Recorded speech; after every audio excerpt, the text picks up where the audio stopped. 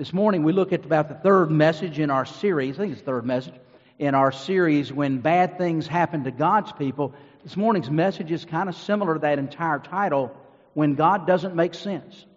You ever had moments in your life when God didn't make sense?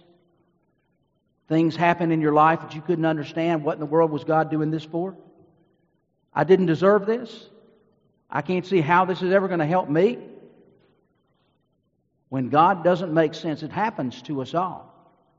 The story is told of a group of vacationers who were rafting down one of our great western rivers, like the Rogue River in Oregon, or the Colorado River in Arizona and Utah, or the Snake River, the Salmon River in Idaho. And they were rafting down one of those great rivers, and they came, of course, to the whitewater section of the river. That's really the reason they get in the raft, isn't it? I mean, just to float down the river doesn't really float anybody's boat. But to get down that river and hit that whitewater, that's the reason that you really go on those rafting trips. They hit the whitewater, and of course, the guide was a man with a lot of experience on that river. He appeared to be handling the wild water well, using his paddle like a rudder to avoid rocks in the river. But then the passengers saw ahead of them a huge, colossal rock, and it seemed like their raft was heading straight for it. And the water was propelling them very quickly toward that rock, and they began to get worried because it seemed like their guide didn't see the rock. He's been on that river thousands of times. Certainly he must see the rock, but he didn't seem like he was seeing the rock because he was steered right toward the rock. And as it got closer and closer, finally the passengers began to scream and to yell at the guide, "The rock! The rock!" But he kept right on going straight toward it. Then at the very last moment, he took his paddle, he made a little maneuver with it, turned the boat, of course, sideways to the rock, and then quickly pivoted around the rock and then downstream, safely toward home. Passengers, when they finished their rafting adventure, they asked him why he had taken the river that particular way and got so close to the rock. And he told them that he knew that from their perspective, what he was doing didn't make any sense at all. But that they needed to trust him because he was a guide who had rafted that river thousands of times, and that was the only way to get safely around that rock. There are times in our lives when what God is doing in us and to us and with us doesn't make any sense either. That's when we likewise have to trust God as our guide. And the story of Joseph in the Old Testament is a great illustration of that. Certainly there were moments in Joseph's life when God didn't make sense to him. He was the favorite son of Jacob, yet he would undergo 3 different trials through no fault of his own that would take him far away from his home and ultimately land him in an Egyptian prison. Certainly to a young man of great faith like Joseph, those were the times in his life when God did not make sense. In the 14 final chapters of the book of Genesis, we read Joseph's story, and what we learn from it is simply this: we can weather those times when God doesn't make sense to us by living out the beliefs and behaviors of Joseph. We can weather those times when God doesn't make sense to us by living out the beliefs and behaviors of Joseph. So this morning, we're going to spend our time looking at what Joseph believed and how Joseph behaved, because his beliefs determined his behavior. And it needs to be the same way for us. So the first thing we learn from Joseph's story is this: trials and sufferings come to us all regardless of our level of spiritual maturity. Trials and sufferings come to us all regardless of our level of spiritual maturity. Now, some of us think that the more mature we get spiritually, the closer to God that we grow, the less we'll have trials in our lives. I'm sorry to tell you, that's not the way it works. Sometimes the closer we grow to God, the more we have trials in our lives. In fact, God uses those trials to draw us closer to Himself. Joseph was the firstborn son of Jacob's favorite wife, and I say favorite because Jacob had 4. Jacob's favorite wife, Rachel. So Joseph became the favorite son of his father, Jacob. His father showed his favoritism toward Joseph by making him a coat of many colors that you've heard about. So true to life is the story of Joseph that has been featured many times on stage and screen. Several years ago, there was a Broadway play called Joseph and His Amazing Technicolor Dreamcoat. Cosmo Kramer was a character from the sitcom Seinfeld. And my mother loved that show. See, because my mother was from New York City too. She was born and raised there. And she could really relate to the characters in that show. And she loved that show, especially Kramer. And there's an episode in which Kramer got a hold of Joseph's Technicolor Dreamcoat, and it got him in a lot of trouble too. So not only did Joseph have trouble with that coat, but Kramer had trouble with that coat as well. The coat of many colors that his father created for Joseph certainly made his brothers jealous. In fact, they grew to hate him eventually. And it was obvious from early time in his life, what also made them jealous, it was obvious from the earliest days of his life that God had His hand on Joseph. Remember his dreams? Some of us may doubt his wisdom in sharing those dreams with his brother. But he had dreams. In one of the dreams he said this, "We were binding sheaves of grain out in the field when suddenly my sheaf rose and stood upright, while your sheaves gathered around mine and bowed down to it." And that made him a favorite of his brothers. Then in the second dream, Joseph told his brothers that the sun and the moon and the 11 stars were bowing down to him. The 11 stars, of course, obviously a reference to his 11 brothers. Again, Joseph is not growing in favor with his brothers. They're disliking him more and more every day. So it doesn't surprise us, of course, what ends up happening to Joseph. But Joseph tells this story about the sun, the moon, and the 11 stars to his brothers, but also his father hears it. And his father Jacob, like Mary, when she was confronted by Simeon in the temple with the baby Jesus, Simeon prophesied certain things about Jesus, and though Mary didn't understand them at the moment, the Bible says she treasured them in her heart. And I'm sure that Jacob treasured these dreams that his son Joseph had in his heart. They weren't just the wild imaginations of youth. There was more to them than that. So it doesn't surprise us when Joseph went to find his brothers as they were tending the family flock, and they looked for a way to destroy him. Look with me, if you will, at Genesis chapter 37, verses 23 through 27. "So when Joseph came to his brothers, they stripped him of his robe, the richly ornamented robe he was wearing, and they took him and threw him into a cistern. Now the cistern was empty, there was no water in it. And as they sat down to eat their meal, they looked up and saw a caravan of Ishmaelites coming from Gilead. Their camels were loaded with spices, balm, and myrrh, and they were on their way to take them down to Egypt.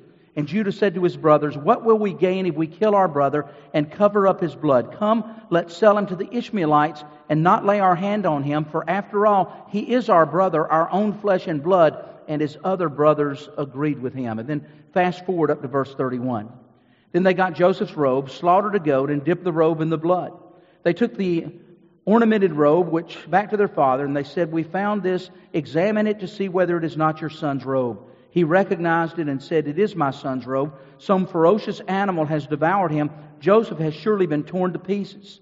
Then Jacob tore his clothes, put on sackcloth, and mourned for his son many days. All his sons and daughters came to comfort him, but he refused to be comforted. 'No,' he said, 'in mourning will I go down to the grave, to my son.' So his father wept for him. Meanwhile, the Midianites sold Joseph in Egypt to Potiphar, one of Pharaoh's officials and the captain of the guard. Joseph ends up as a slave in Egypt. He's bought by an Egyptian named Potiphar, who's the captain of Pharaoh's royal guard.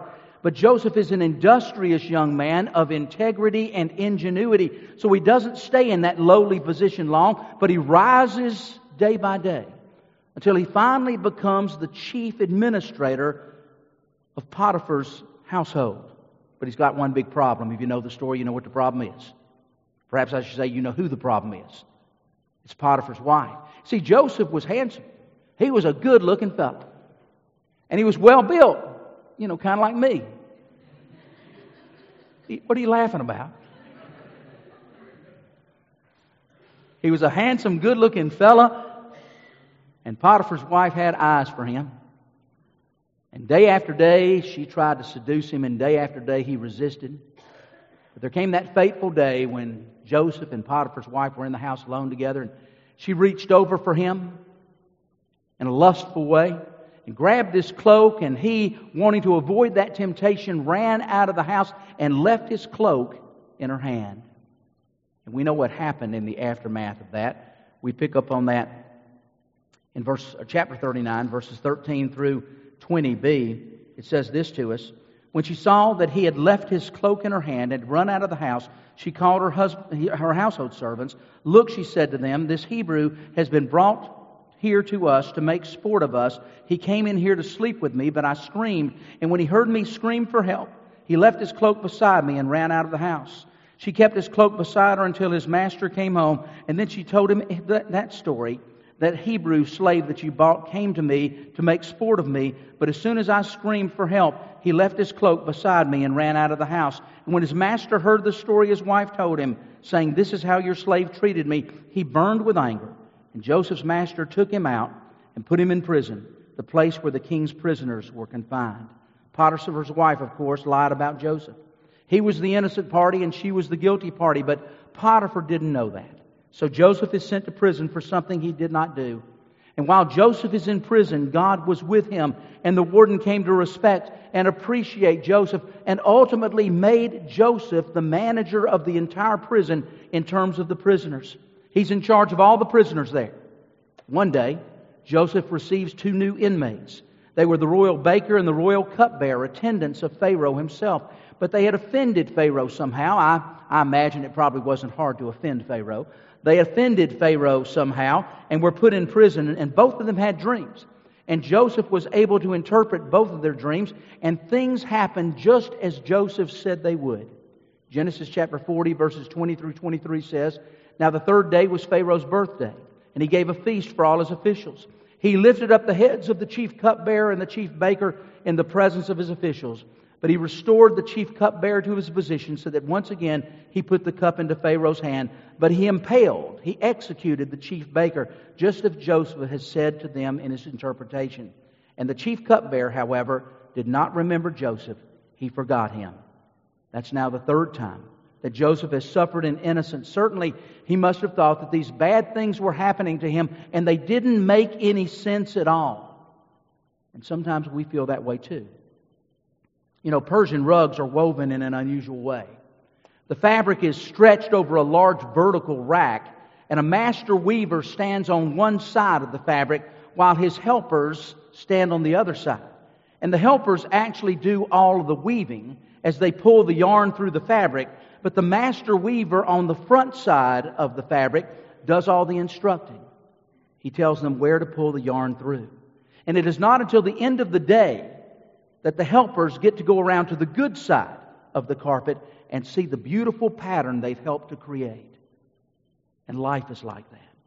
B.M. Franklin wrote a poem about that process and how it applies to our lives. It's called the Tapestry Poem, and it goes like this: "My life is but a weaving between my God and me. I cannot choose the colors He weaveth steadily. Oft times He weaveth sorrow, and I in foolish pride forget He sees the upper and I the underside. Not till the loom is silent and the shuttles cease to fly will God unroll the canvas and reveal the reason why. The dark threads are as needful in the weaver's skillful hand as the threads of gold and silver in the pattern that He planned." God has a plan for your life. You're on the back side of that plan, and it looks nutty to you. It doesn't make any sense at all. Looks like a bunch of kindergartners planned that plan for your life. But on the upper side, where God sees it, it's a beautiful pattern for your life. God wants to use that in order to use you in His kingdom. Second thing we learn from Joseph is that life's adversities either make us bitter or better. Life's adversities either make us bitter or better. A 1960 episode of Alfred Hitchcock Presents called Cell 227 depicts the case of Professor Herbert Morrison, who was on death row awaiting his execution. His lawyer is trying to get him a last-minute stay of execution, but the professor says he doesn't want one. While most of his fellow prisoners on death row deeply desire a stay of execution, the occupant of cell 227 says he's innocent and has told his lawyer he will not accept the stay of execution. He will only accept a full pardon. In the prison, there's a good-hearted guard who seeks to encourage the inmates. And when the time for his execution arrives, Morrison, who believes that if he is about to die for murder, he might as well murder somebody, grabs the guard and strangles him to death. The moment the guard dies, the warden arrives to let Morrison know that new evidence has been found in his case and that he's going to be granted a full pardon. Unfortunately, he is now guilty of another murder. Professor Morrison became bitter in the midst of life's adversities, but Joseph didn't do that. In fact, though he was sold into slavery by his own brothers and then falsely accused by Potiphar's wife and went to prison, Joseph became better through his adversities in life. Listen to his story and how he got better rather than bitter. We look beginning in verse 2 of chapter 39. The Lord was with Joseph, and he prospered, and he lived in the house of his Egyptian master. When his master saw that the Lord was with him and that the Lord gave him success in everything he did, Joseph found favor in his eyes and became his attendant. And Potiphar put him in charge of his household and entrusted to his care everything he owned. From the time he put him in charge of his household and of all that he owned, the Lord blessed the household of the Egyptian because of Joseph. And the blessing of the Lord was on everything that Potiphar had, both in the house and in the field. And then verses 20c through 23 of that same chapter. But while Joseph was there in the prison, the Lord was with him. He showed him kindness and granted him favor in the eyes of the prison warden. So the warden put Joseph in charge of all those held in the prison, and he was made responsible for all that was done there. The warden paid no attention to anything under Joseph's care because the Lord was with Joseph and gave him success in whatever he did. There's an apocryphal moment. That means a make-believe moment.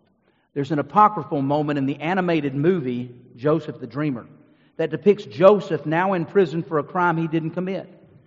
Like all of us would be, he is both angry and frustrated and discouraged as he wastes away in Pharaoh's prison. There is a small tree that has begun to grow in Joseph's cell. And in a moment of anger and frustration, Joseph stomps on that small tree and crushes it. Watch what happens as Joseph realizes that somehow God knows better than he does.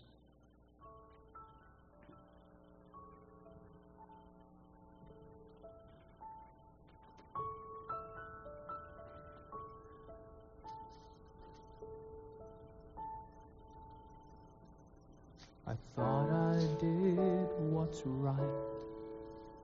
I thought I had the answers. I thought I chose the surest road, but that road brought me here. So I put up a fight and told you how to help me. Now just when I have given up, the truth is coming clear. You know better than I. You know the way. I've let go the need to know why. For you know better than I. If this has been a test, I cannot see the reason, but maybe knowing I don't know is part of getting through. I try to do what's best, and faith has made it easy to see the best thing I can do is put my trust in you. For you know better than I. You know the way. I've let go the need to know why. For you know better than I. I saw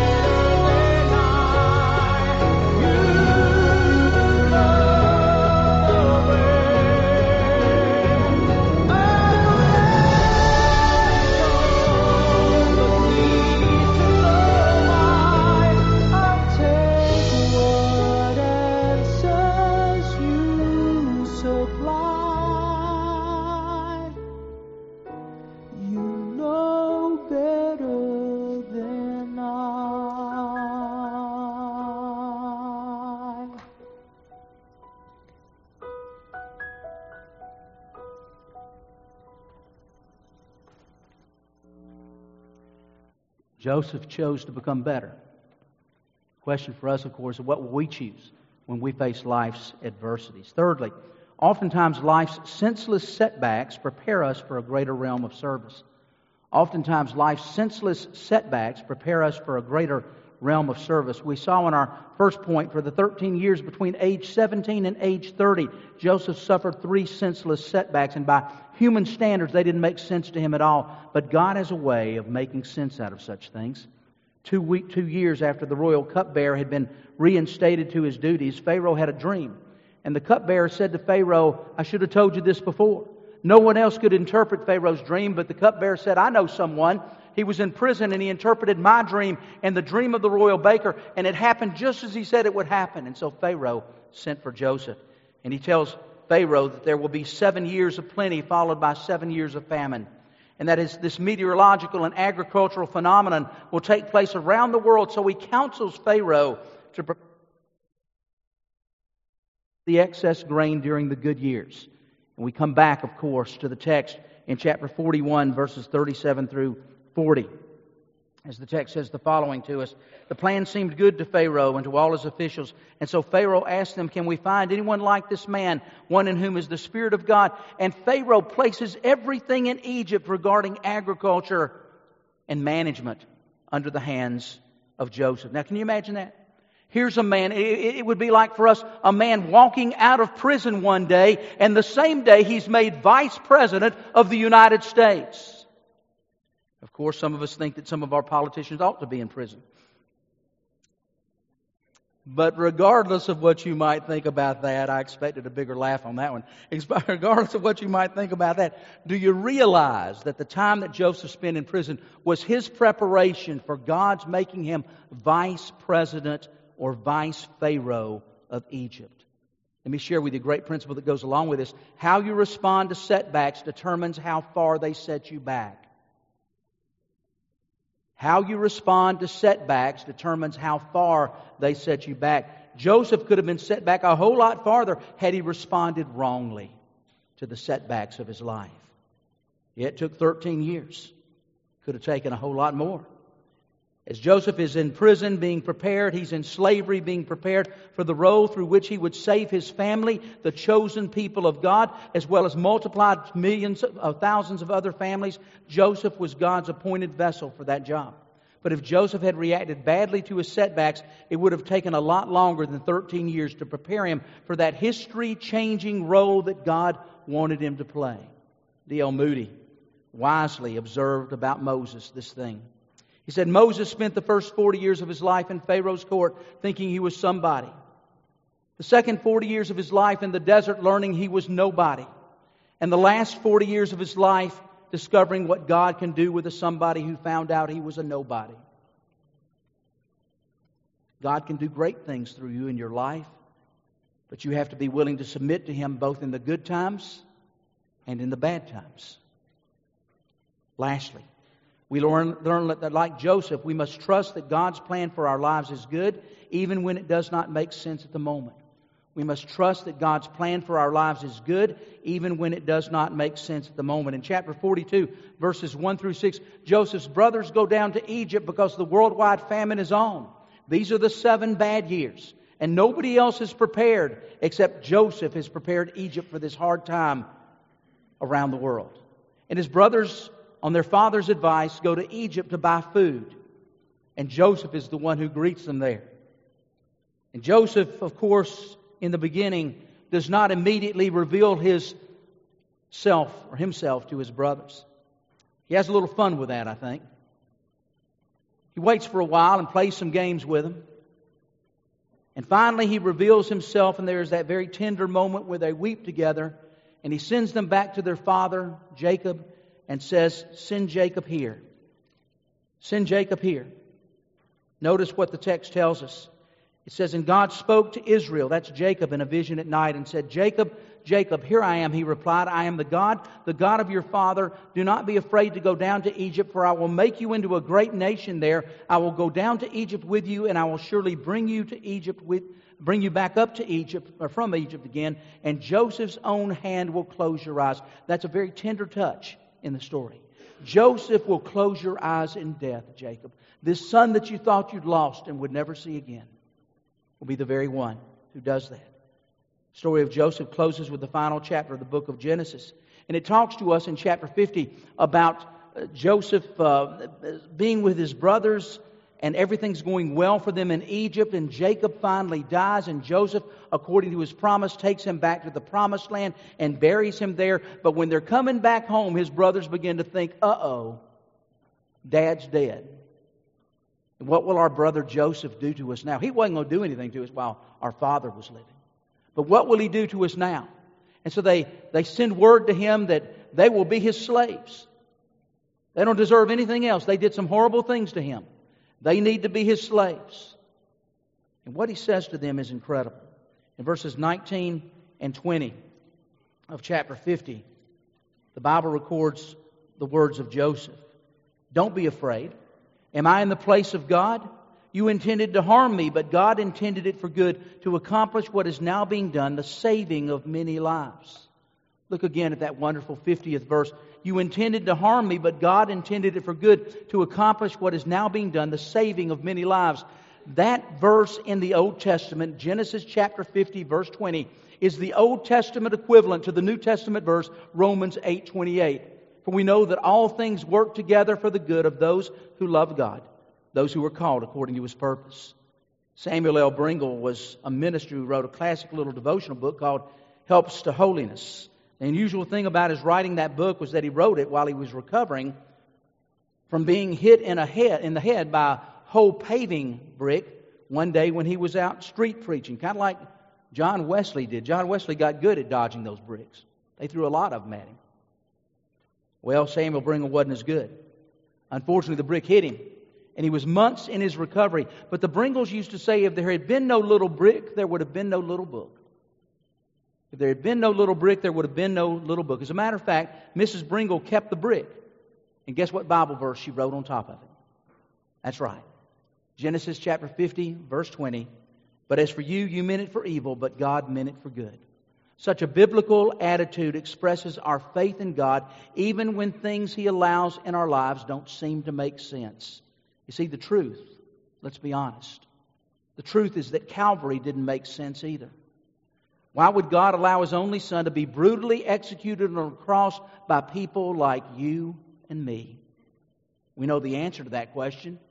Unbelievers ask it all the time. But we know the answer to that question. It's found in the best-known verse of the Bible. For God so loved the world that He gave His one and only Son, that whosoever believes in Him shall not perish, but have everlasting life. God's got a purpose for your life, just as He had a purpose for the life of His Son. And you can believe and you can bet that God's purpose for your life has something to do with redemption, just as the purpose of His Son's life had. God wants to use you in this world. And to get you ready for that, sometimes God has to put you through some hard times. It's like athletic training, isn't it? Nobody likes the training when they're going through it. They like the results it produces. Let's pray together. Father, thank You for this time that You've given us this morning. We pray, Lord, that You would help us now to make the decisions that would please You, for we ask it in Christ's name. Amen.